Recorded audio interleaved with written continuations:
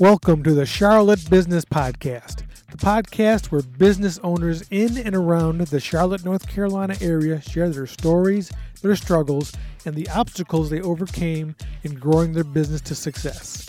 We hope these stories are an inspiration to others wanting and trying to start their own businesses and give consumers a better understanding of our local business community. I am your host, Sebastian McShane. Hello, friends. Welcome to another episode of the podcast. On this episode, we talk with a friend of mine who has a remarkably interesting story. William Wilson is a guy who dreams it and does not let anything hold him back. He is an honored Navy man, honored NASCAR guy, and now he makes suits for some of Hollywood's biggest names. He shows that if you really want something in life and you put forth the effort, you can achieve your dreams. Nothing will hold you back. He is one of those people who just does not have the I can't do it mentality. When he decides he wants to do something, he doesn't let anything stand in his way. He is a unique person and someone I am proud to call my friend. So let's get on with the podcast and meet William Wilson. Oh, yeah. Let's go. So, how you doing, William? It's been a while since we chatted. I know, right? Yeah, it's been a minute, man. I'm good. It's been crazy. Yeah, it has. You've been busy with your own podcast, which has been pretty good. I don't listen to every one of them, but I catch them every now and again. I appreciate the support. Yeah. Got my mask. Yeah. Gotta have the mask. Get a haircut, man. My head is looking crazy. To give me a haircut. I'm actually in the parking lot of my barber right now. Cool. So tell us a little bit about yourself and where you're from. My name is William Wilson. I'm a celebrity clothing designer, former NASCAR champion. I was a jack man in the truck series. From a little town called Gregory, Arkansas, man. There's probably more people on my floor than live in the town I grew up in. Old country boy. Yeah, man. I tell people all the time, I'm just a country boy from Arkansas, man. I believe in good old, just regular. I believe in humanity, just treating people right, showing empathy to people, just try to make the world better. Cool. So what was life growing up for you up there in Arkansas? In retrospect, man, so much easier than it is growing up in the city. Really? Because everybody knew everybody, all the families knew each other. So if you did something wrong at your neighbor's house, your neighbor handled that. But your parents expected it all. But if your friend did something crazy at your house, your parents handled that. But people understood that. They respected each other. Everybody kind of raised their kids the same. So if you saw somebody out 9-10:30 at night doing something crazy, they would call your parents, be like, hey, I saw William out doing his whatever stuff, So it's just a lot better because people knew each other, you trusted each other. A lot of stuff you have to worry about in the city, you don't have to really worry about in the country, at least when I grew up. Yeah, cool. So growing up for you, what would you say was your biggest challenge and how did you overcome it? I mean, look, I grew up in a pre-internet era, so information wasn't always readily available. And I grew up in a farm town, so it's not like, again, information, stuff like this wasn't always available. I grew up around a bunch of farmers, factory workers. So my mom worked at the shirt factory. She worked at the greeting card factory. So, so just one of those, it's great because it's just normal hard work in America, but you never really saw those really successful people growing up. So having access and availability to the people that were doing really big things wasn't always available to you. Okay.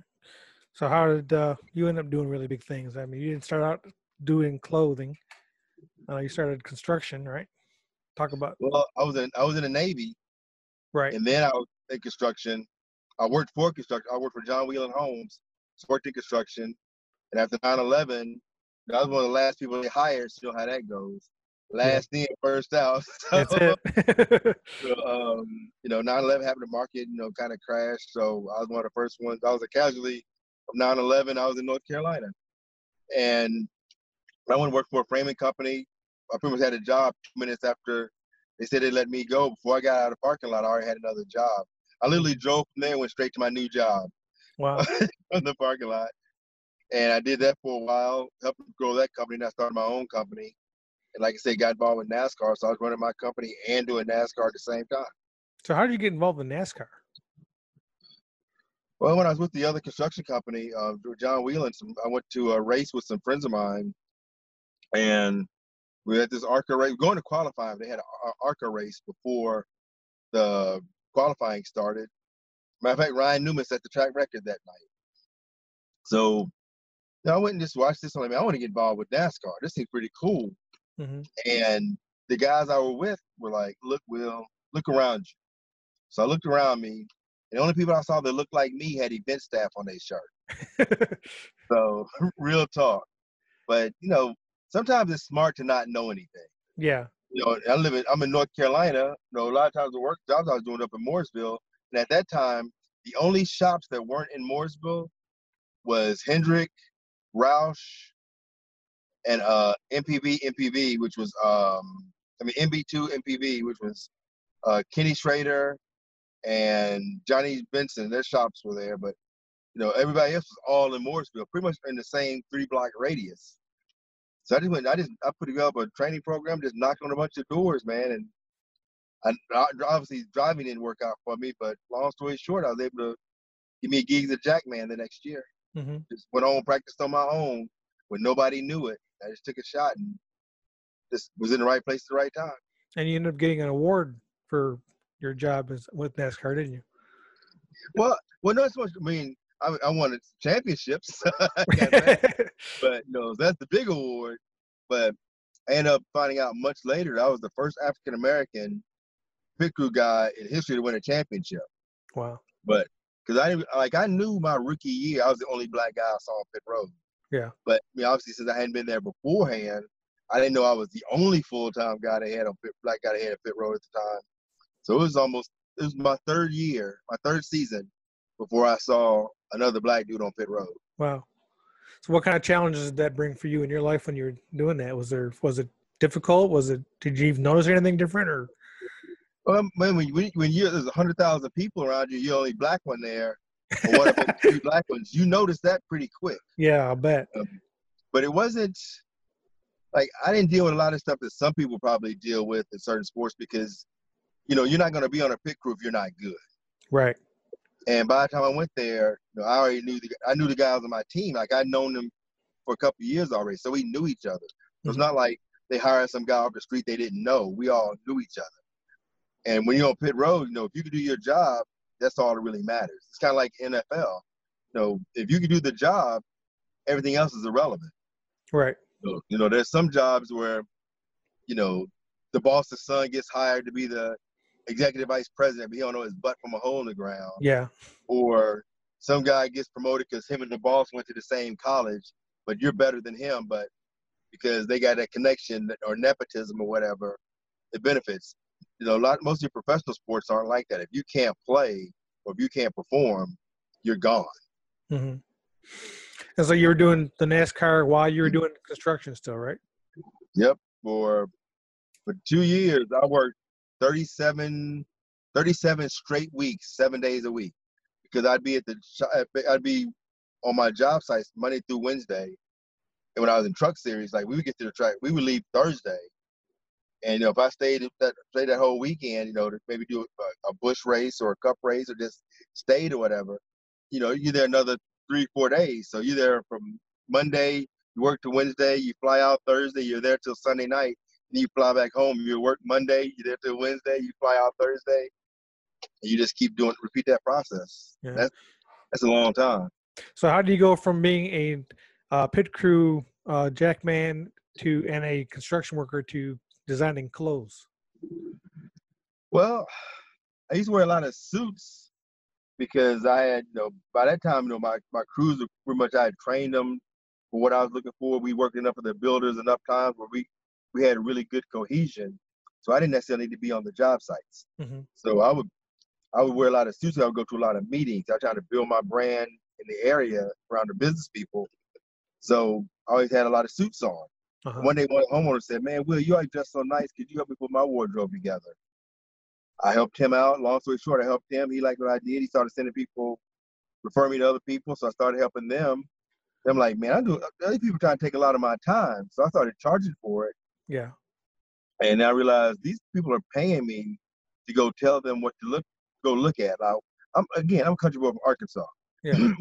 we may not pay $200 on a suit, let alone pay $200 an hour to have somebody evaluate our closet. So, I mean, that just sounded crazy to me, but it worked out. But I said, I'm telling these guys what to go get. If I can provide it, there may be a business in that. Right. So I kind of set an infrastructure up, really just kind of not haphazard, but just I love building and planning and putting structured things together. So I put together a whole infrastructure. I said, I'm gonna take a shot, see if it works. 14 months later, I did a suit for Calvin Richardson for the Grammys, and he got best dressed on the red carpet. Awesome. So that kind of puts you out there, then, didn't it? Yeah, to a point. I mean, I realized the value of having PR set up earlier, because if I had a PR team, I could have used that to really push my name out there a lot more, because that was the 52nd Grammy Awards. I mean, at most, only 52 people on earth in history had ever been able to say they did that, and none from North Carolina. Right. So that would have been a big deal. But again, so you're just starting out. You ain't got the kind of budget to hire a PR team. You don't have the money to go do all this other stuff. So you got to just try to do what you can on social media and let them know. Yeah. But that's what social media was easier. If you posted something, all your friends saw everything. Yeah. Now it's that new algorithm just sucks. So, what do you think were your unique skills that helped you in helping people dress right, dress nice? Well, I just dress like I would dress. Like, that's really a big thing. I kind of look at the personality and try to help dress them to their personality. Because first when I sit down and talk with you, I want to know what you're looking for and why. Because you may be a really introverted person, but you want to become more extroverted. So, but I need to take you through a process, because I can put you in a really dope suit and have you get a whole lot of attention. Right. If you're not used to attention, that could freak you out. Yeah. And now it'll push you further back you were when I met you. So I may just say, okay, let's put you in a nice shirt, get you a cool tie, something small to get you a little bit of attention, but not where it's so overwhelming, where everybody's going, oh, that's a nice suit, oh, that's a nice this, where it makes you nervous. And I just kind of take you along that process. Then you get a little more confident. We'll take a couple more steps, and a little more confident. We take a little more steps, and we go from there. Okay, cool. So what's the one thing you wish you knew when you began that would have helped you? I wish I knew before I began. Something you had to learn or discover that you didn't expect.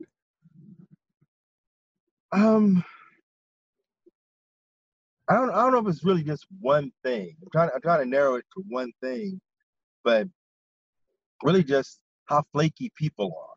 Really?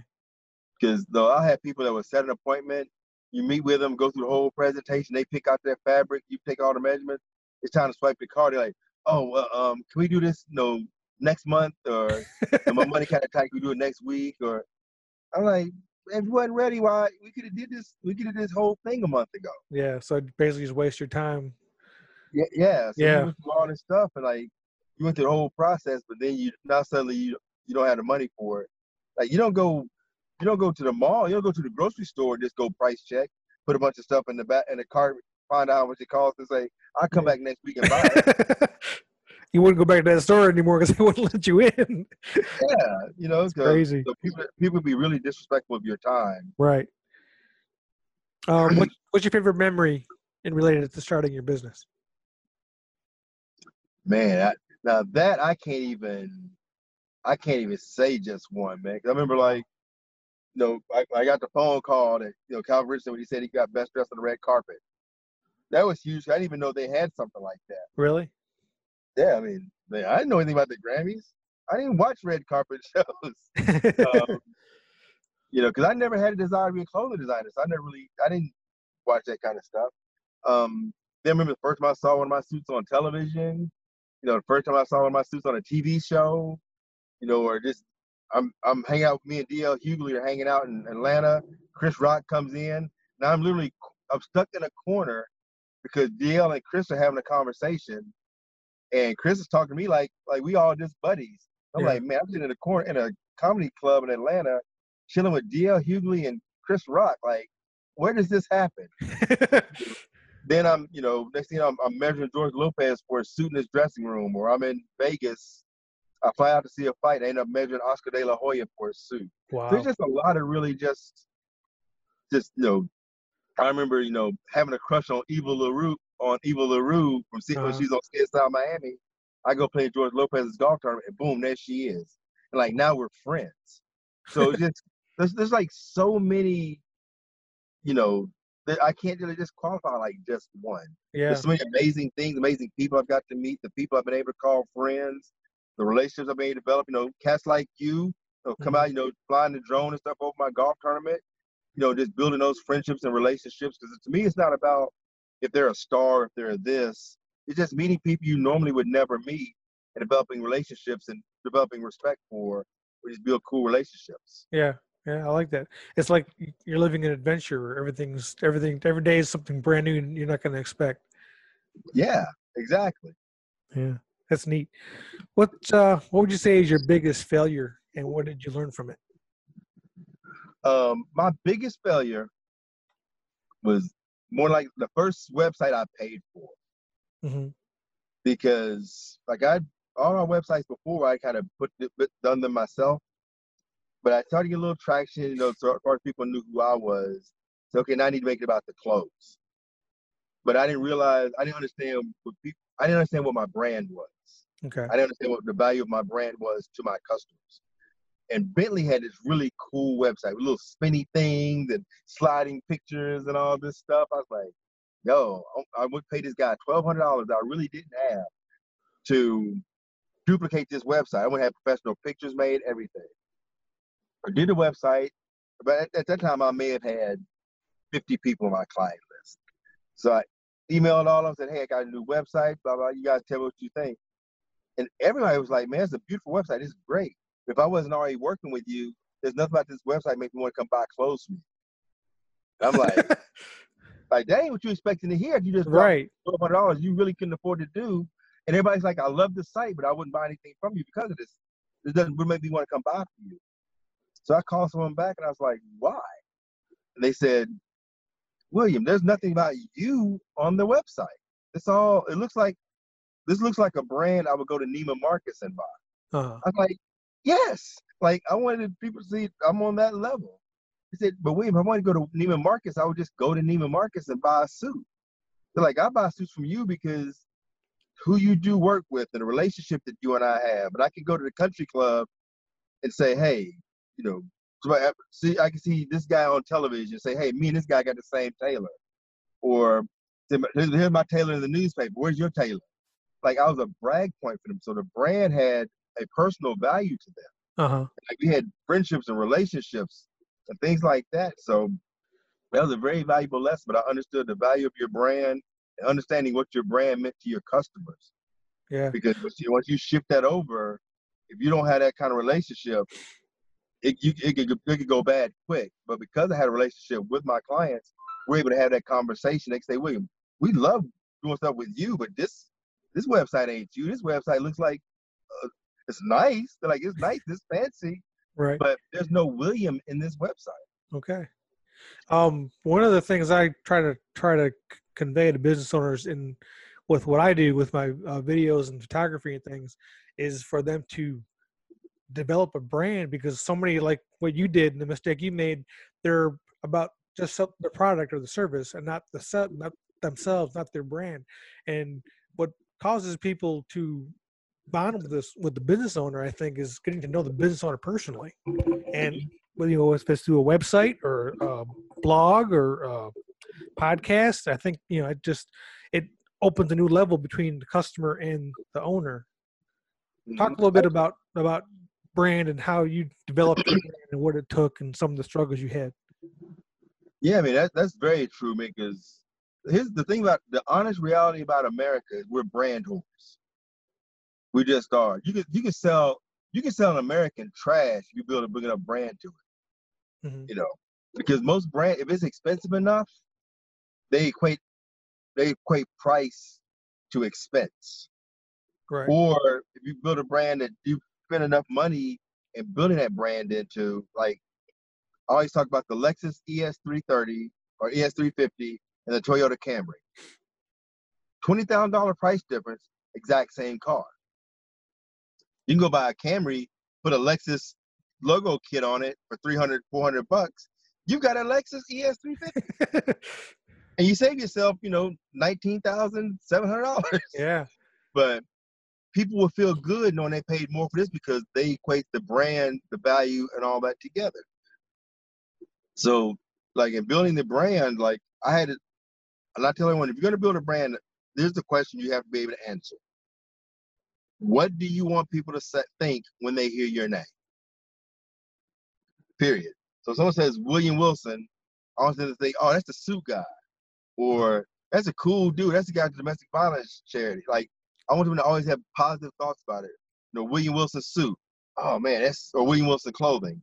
Oh man, he does suits for D.L. Hughley and the Stars and these football players, and like his stuff is top notch.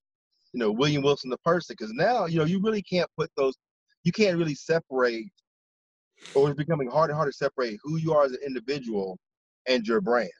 Mm-hmm. Because the market is demanding to know who you are. They want to know who they're selling to, or who they're buying from, because social media has allowed the owners of these small businesses to build a relationship with their customers. So now it's become the norm. Customers want to feel like they know the name on the tag. So especially the younger they get. Right. So it's important that people know who I am, like what I stand for. Like, I'm against domestic violence. I'm about treating everybody right. If I see police do something wrong, I say the police are wrong in this, but I can also say, but police have a hard job. Not all police are bad. So who I am personally, mm-hmm. not just who I am professionally. So that way people really know who you are. And this makes it easier. Like, I got a phone call today from people in Georgia. This guy, they're getting married next July. His father-in-law is like, you got to get your suits from William Wilson. I don't even know who his father-in-law is. Uh-huh. Like, I have no idea. And the lady that called me was like their representative. She doesn't know the father-in-law's name either. But it's like, hey man, you came highly recommended. They were like, no, don't go here. You got to go to William Wilson. So whoever this person is, apparently, because you know me, you see on my social media stuff, yeah. I say exactly what I think at any given time. That's right. I'm respectful and stuff, but where I stand, but I back up what I'm saying with statements of fact. Right. My posts tend to be long form because I want people to understand. I'm not just saying stuff because I heard it somewhere else. Right. This is what I say, and this is how I came up with. I deduced that thought process. Yeah. So, but that allows people to know who I am. So people who don't even agree with me, they still respect that. Okay, I see where you're coming from here. And they know they can come talk to me, and we can even disagree. And 2 minutes later, I'm liking something on their post because they did something that was cool. Yeah. So it just builds that personal brand, allows you to build a professional brand. One thing I like in following some of the comments in your posts, I see where every once in a while someone will disagree with you, but they still have respect for you, which is really cool. They disagree, but they do it in a respectful way and say, well, I don't agree with you, but I still like you. You're still a cool guy, So I think that's really amazing that, you can do that, where so many other people get mad when someone disagrees with them, and you're like, well, that's okay. You can't disagree. It's fine. Yeah. Well, the thing is, like, you can disagree with somebody because sometimes, like, I've always said, I don't want to change your point of view, change your viewing point. Mm-hmm. Like this whole, right now, all the Confederate statues is a big deal. And people are like, what is this heart of history? This. I'm like, history belongs in a museum and in books. Right. Like this one guy, he's like, if you destroy statues, does destroy history because look at the thises and the this. And he listed off this whole like 10 different civilizations and stuff like this that, some of them I'd heard of, some of them I hadn't. And he said, see, all the history is gone. I said, their history can't be gone. You know about it, so their history can't be gone because you learned their history. Right. So let's say some of their relics and their artifacts may be gone, but the history obviously isn't gone because you still hear about it. But what I said to them, I serve my country. I'm a veteran. I said, how do you think it feels for me to walk around and look at a big statue of someone glorifying someone that had they lived during this time would beat me like a dog, sell me like property if I were married, rape my wife, and kill me if he just thought I looked at him wrong. And I got to look at this. I got to look at numerous ones of these where somebody's basically like, you're glorifying someone who thinks I'm less than human. Why should I have, after serving my country, why should I have to walk around and see monuments of someone who would who fought, who literally seceded from the country and fought for the right to treat me like an animal, worse than an animal, because people treat their dogs like children. Yeah. You know? so I'm like, why should I be subjected to that? You wouldn't ask a rape victim to walk by a statue of the person who raped her. Right. You know, we don't ask the Jews to walk by statues of Hitler. Yeah. So why should I walk past statues of Robert E. Lee? But people say, well, it's part of history. Well, fine, put it in a museum. Matter of fact, make a Confederate park. Yeah. Or make a Civil War park. Well, that's where it's a historical park. But I shouldn't walk by a federal building that I pay taxes for. And that tax money maintains a statue of someone, like I said, if they were alive today, they look me in the face, would spit in my face, want to beat me with a whip, and call me all kind of words out of my name and treat me inhumane. Right. Why should I be subject to that? Exactly. So, I know you're at your appointment for your haircut, so let's move on to what I call a shotgun round. And this is just a round of questions I ask all my interviewees, and more just for fun and to get to know you a little bit better. If you could turn back time and talk to your 18-year-old self, what would you say? Do not shave with multi-blade razors. Because I get keloids now. I get these keloids, and they came because I started shaving those Quattro razors. And black men, like, our hair grows curlier, so it made ingrown hairs that turn into keloids. So I would tell myself to not use a 4-blade razor. Makes sense. I didn't realize that. Okay. What's the most important thing you've learned in your life? Money's not important. People matter. You know, people always, at the end of the day, the only thing that matters is what do people think about you when you die. Like, when I die, I want people to miss me. Yeah. If I had to be blessed enough to be popular enough that if I were to die and my face shows up on a TV screen, I want somebody to look at it and go, oh man, I was at a bus stop. He spent 20 minutes talking to me, or man, I was just having a rough time. He gave me the last $20 out of his pocket. Or I want people to say, you know, that I was a good person. You know, the money and stuff isn't as important. If I die, all they say is he's a good businessman, he made great suits, then I failed. I want people to think of me as a good person. Mm-hmm. Sounds good. I like that. And I think you already got that challenge met. I'm trying, man. Yeah. What's the best compliment you ever got? When people say I'm down to earth. That's true. Like, when people say they meet me because they see the brand and all the stuff, so they have an assumption of who they think I am. And I'm like, then they meet me, it's like, man, this is a real down to earth dude. So that, or when somebody says, man, one of my goals is to own a William Wilson suit. Mm-hmm.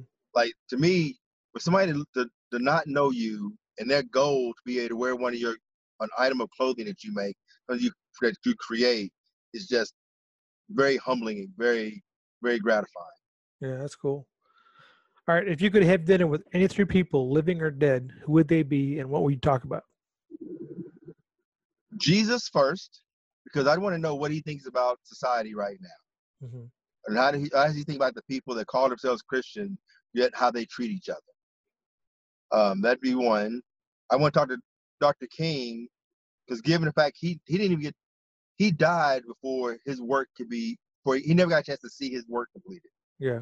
So I'd love to see him come back today and see, but let's ask him, are you happy with what you see? How do you feel about what you see now? And number 3, the third person.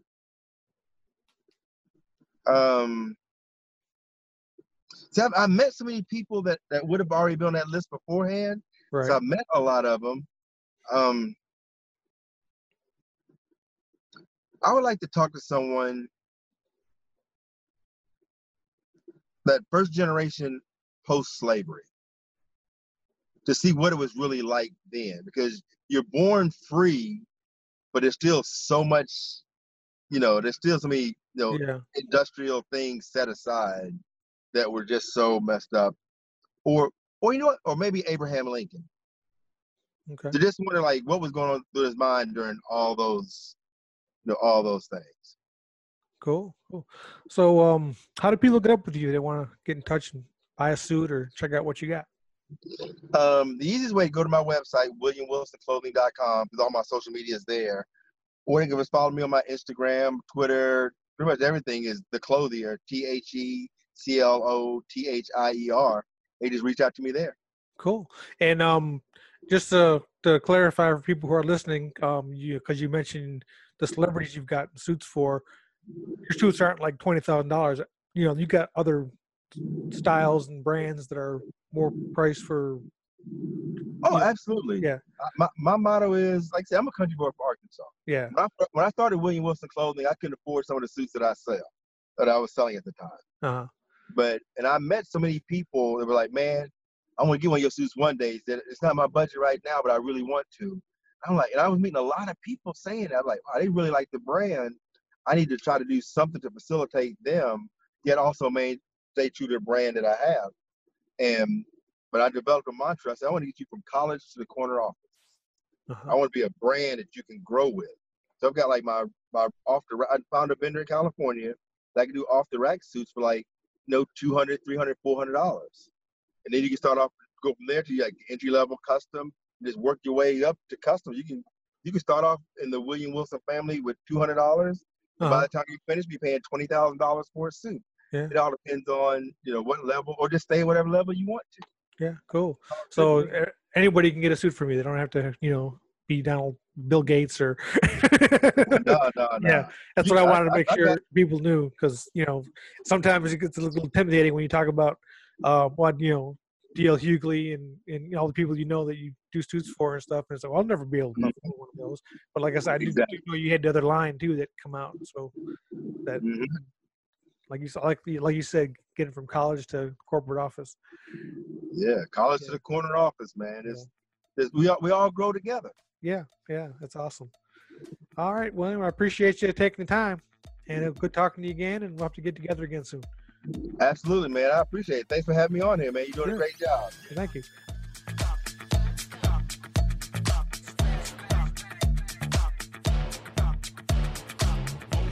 So how's that for a story? I first met William while I was producing video for Startup Grind Charlotte, and I would encourage you to check out his interview on their YouTube channel. Every year, he hosts the Clothier Classic Celebrity Golf Tournament that raises money to help the survivors of domestic violence. William is a good man with a golden heart. You can find him all over the interwebs promoting his brand and his causes, so check him out. William really understands the power of brand and how it will help a business grow. You heard him say how people are drawn to him as a person much more than they are to the clothing he sells. That's the power of the internet and how it can help your business grow. William shares his thoughts, beliefs, and ideas constantly on YouTube, Instagram, Facebook, and other social media. And he has created a bond with his customers who are loyal to him as a person, not just to the things he sells.